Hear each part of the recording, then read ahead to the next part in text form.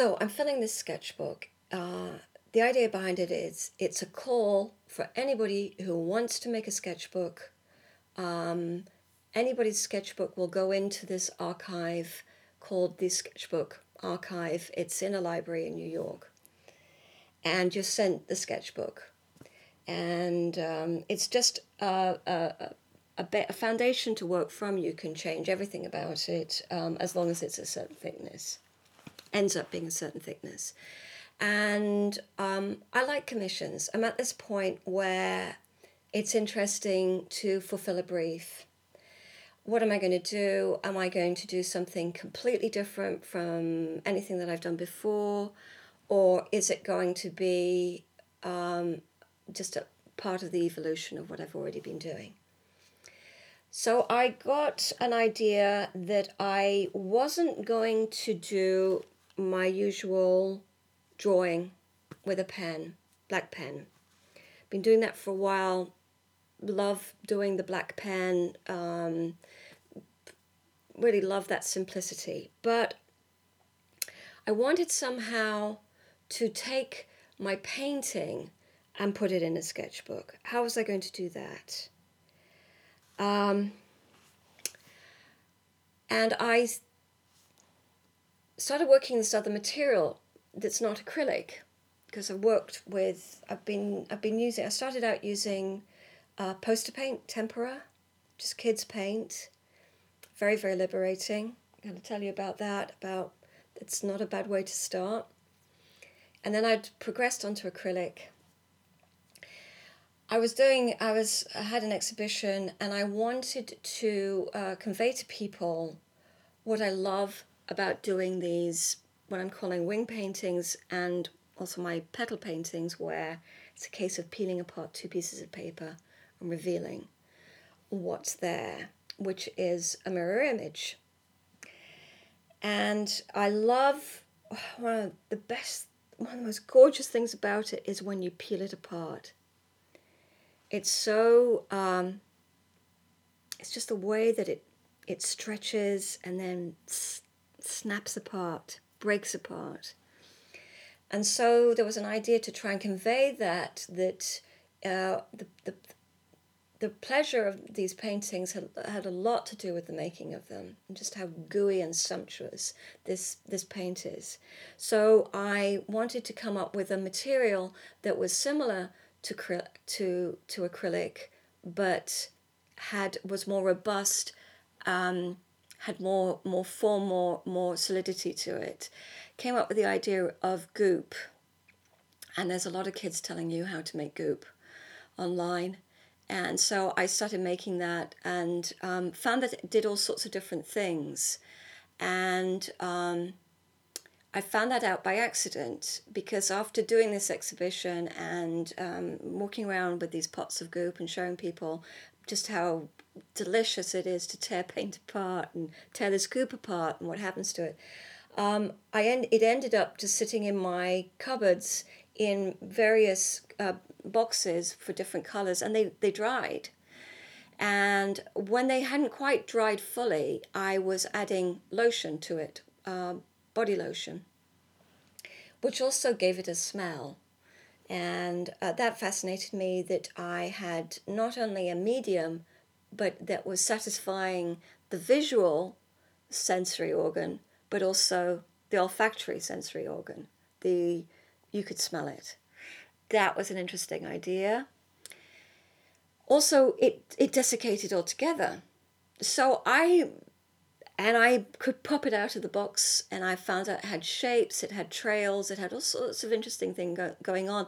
And I loved the idea that I was now manufacturing something in 3D. It was absolutely fascinating. So, and with so little, I just felt like I had my own factory or my own farm. And then I started thinking more about that this was a form of collage that I had here, and I'd already been doing some collage. So I'm starting to think in terms of making this into a collage.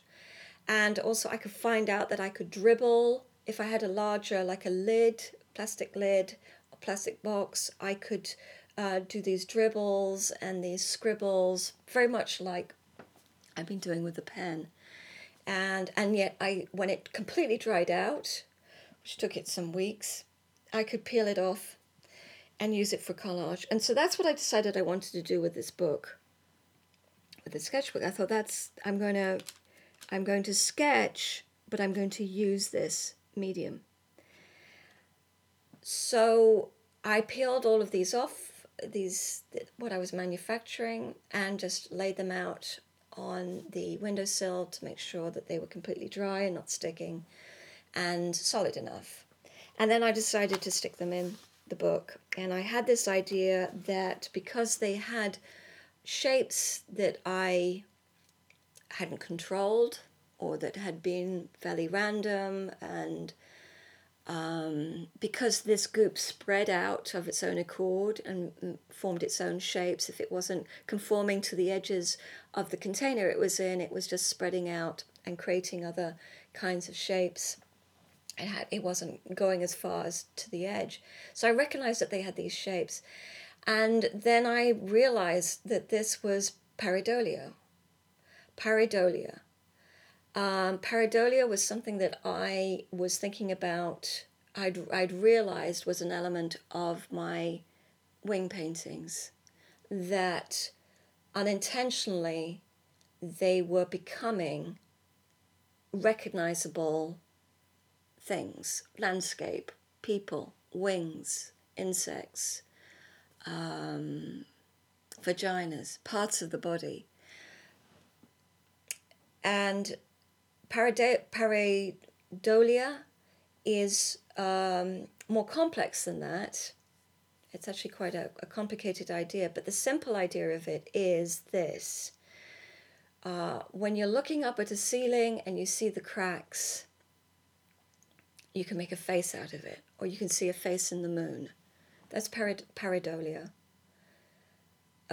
You can see a face maybe, or an animal in the pattern on your curtains, pattern in your wallpaper,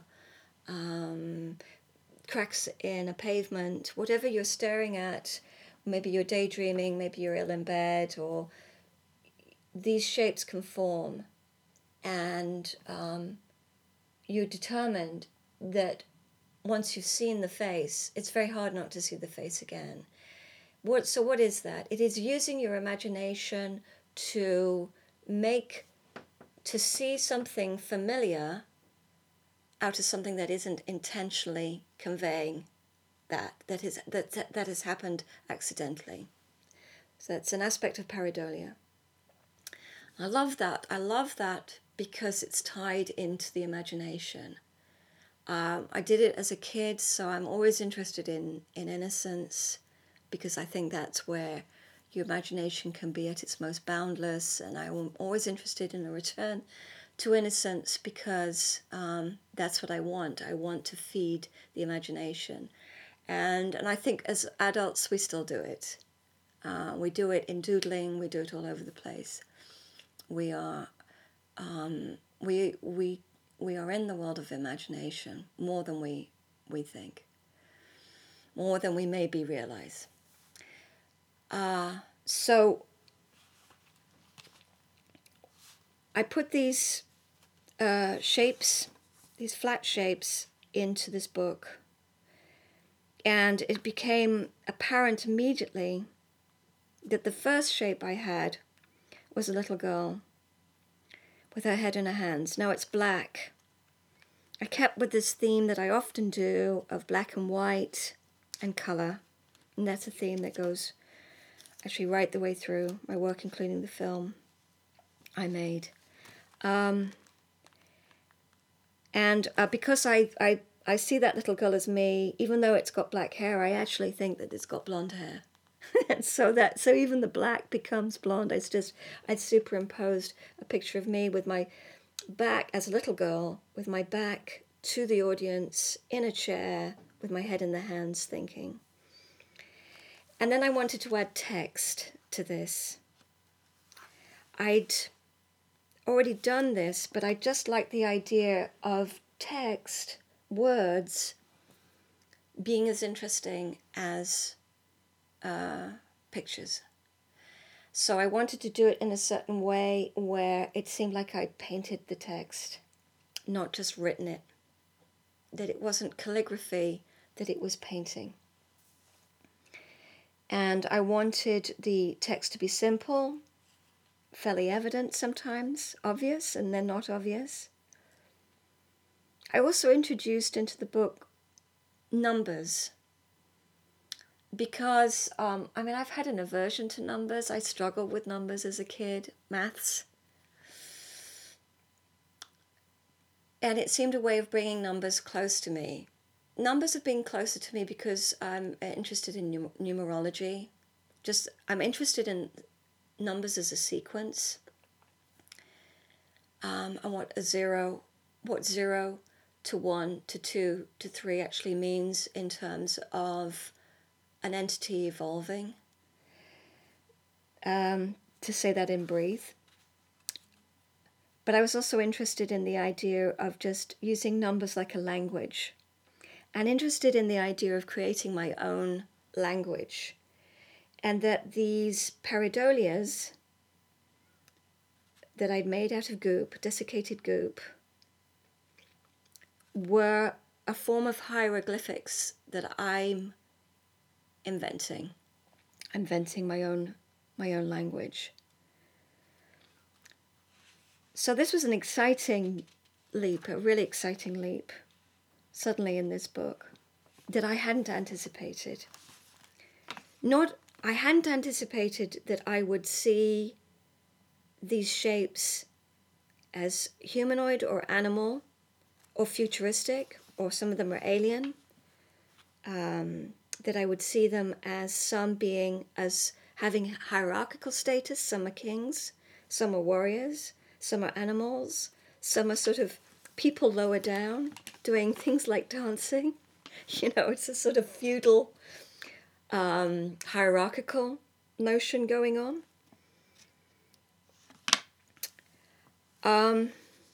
I thought that I was just going to do it as a collage, and then I was going to draw maybe creatures, and there would be a relationship between the pareidolia object and the sketched creature, maybe tiny. Maybe I was just going to be interested in scale, conveying something monolithic through these pareidolias. But that's not how it turned out, because I saw, when I started to see that they were creatures and animals and human beings and machines and cars and houses and treasure chests and just representations of activity. They are representing the seasons in some places. They are representing the organic world, everything that is abundant and growing on the planet. They're also representing what is below the surface of the ocean. And this was inspired, this page here, particularly that I'm looking at, you can hear it, the book crackling, was inspired by the Blue Planets series, which was in 2017, where David Attenborough went down to the bottom of the ocean. And that was, for me, like going into space. I'm sure it was for a lot of people. I think so many people were fascinated by that in Britain, because he was taking us down in technology that we didn't have before. So we've never been that deep before. We've never got to the bottom of the ocean and seen what we've seen there. And they were just unbelievable creatures. And that footage, because the paint, it reminded me of the acrylic paint that I use. It's iridescent. These creatures are so bright down there. And it's pitch black. And you just think, why are you so beautiful when there's no one to see you?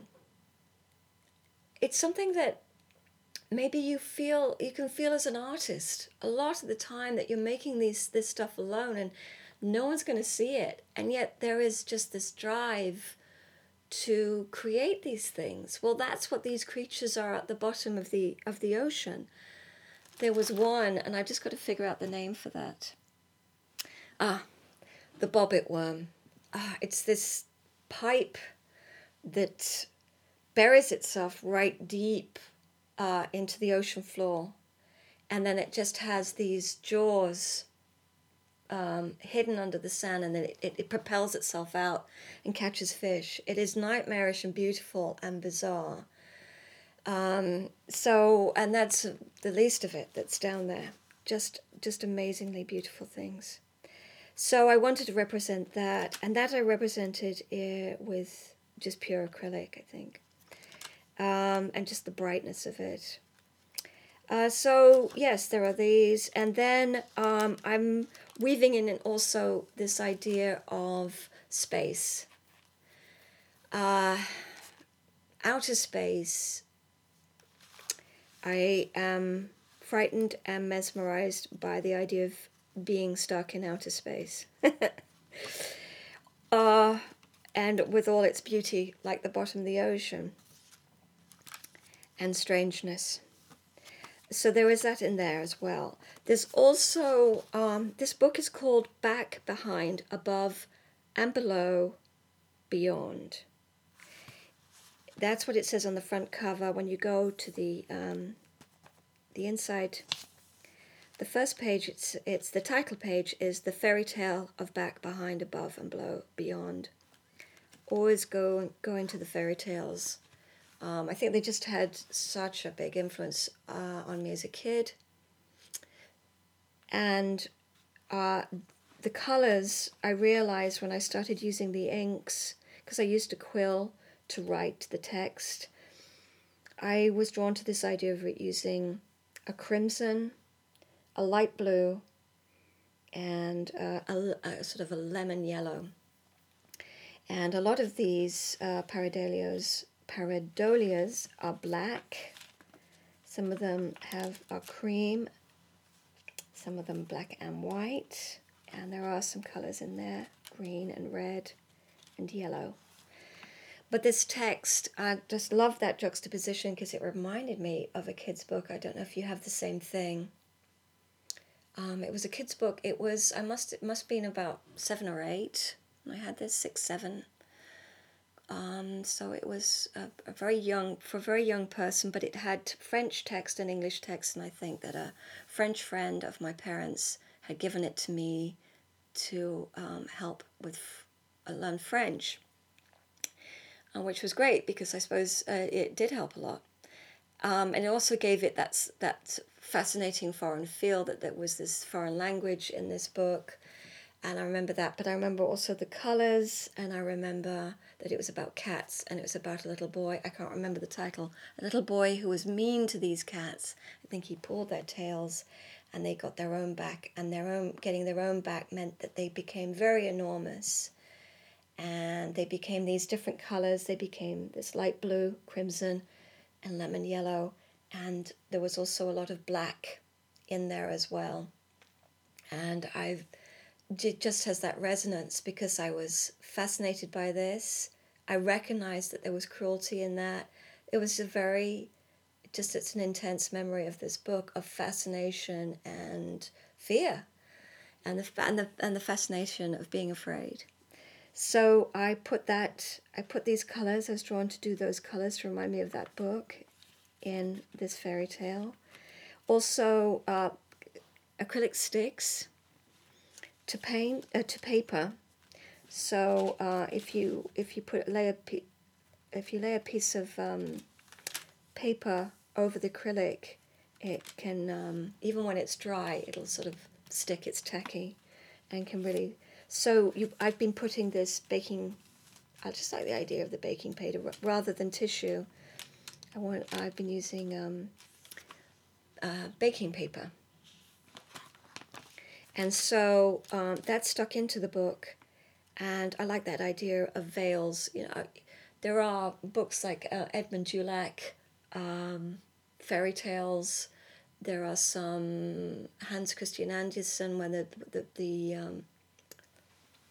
the illustrations are very beautiful, and they're just on their own separate panel, and they have these pieces of tissue paper come over them. They're kind of precious books, and I had them as a kid, and I always loved that idea of turning the paper over, and that you could see something through the tissue paper, and then you could reveal this beautiful drawing behind. I'd love that idea of the reveal. So that's in there too, and I've also painted on them to get an idea of the layer, that there's two layers to the picture.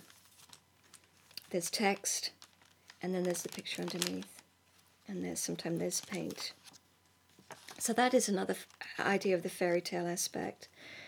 And then the fact that there's a lot of science fiction in the book, that all these people and creatures, there's one here, hover vehicles for driving, looking back. And these are they're like alien or space beings or futuristic robotic beings, that have a sort of imply something humanoid, but they're very alien and very strange. Or maybe humans are actually very alien and very strange, because it takes so little to describe us. Or as soon as you've got a head, or you've got two extensions that might represent two arms, we're already inferring that this is humanoid of some kind. So that's this book. I want to talk more about this Voyager 1 and Voyager 2 trip, because that's what the book actually extends to in the second half. You have in the first half, you have life, you have human sacrifice, you have the highest spiritual aspect of a human being on the first page. It says 9, sacrifice, and there's a cross with a sort of a strange head on the top. You've got flight. You've got the little girl above, sitting, imagining with her head in her hands. You've got more flight, human beings able to fly. You've got a frog spawning. You've got kings on thrones. You've got warriors with spears. You've got creatures down below dancing, having fun. You've got the mother, the icon, the archetype, the earth, the creator of all things is behind that idea, the creator. Have her female, we've had males. Now this is the female balance for the polarity. She looks out behind the behind is the text. And she is like a strange, crude, toy-like icon. The pareidolia is that you can make out a face and a nose, of her looking through a frame, a circular frame, or through a window. And she's also the moon. She's the icon. You have treasure. So the idea is that this group is not just PVA, acrylic paint, poster paint, whatever, and borax liquid. It's also treasure. It's also precious, because it conveys ideas, and it is a route into the imagination. And you've got summer, winter. So I'm describing life on Earth. And then you've got below, pushing, shoving, pulling, dragging, lifting, carrying, shouldering, and these, what are they? Are they a mass of people? Are they one entity? But it's a lot of scribbling and a lot of energy and activity. This is what we physically do on the Earth. Then you've got the kings again, not talking, sulking, talk king, sulk king. So that's what we get up to when we fall out with each other. And then you've got the beauty of the fruits and flowers growing, and you've got in the gardens and the roots, and then you've got the ocean depths. So it's all below. This is all below. and all this water, and deep evolutions that are strange when left to their own devices when no one is looking.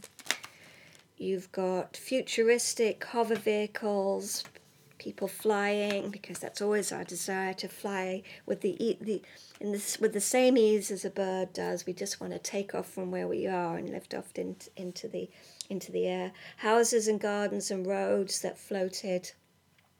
Because I really wish we had more interesting domestic buildings, places where we live. I just think our lives could be transformed if they were just more imaginative. We'd have different relationships with each other. And so I love this idea of building cities. And in fact, in this book that I want to publish, The Adventures of Lily, I talk about inventing all sorts of amazing cities that float and have walkways. And then the next time I'm going to talk about when we get to the planets, when we get above, and something about the idea of geometry, which comes from the title Back Beyond. Back, behind, above, and below, beyond. And then when I've done that, I'm going to send that in, and I'm going to send this in, and along with everybody else's. And it's going to be in the archive forever. I'm going to get it digitized, and it's going to live forever in this library. So, all right then.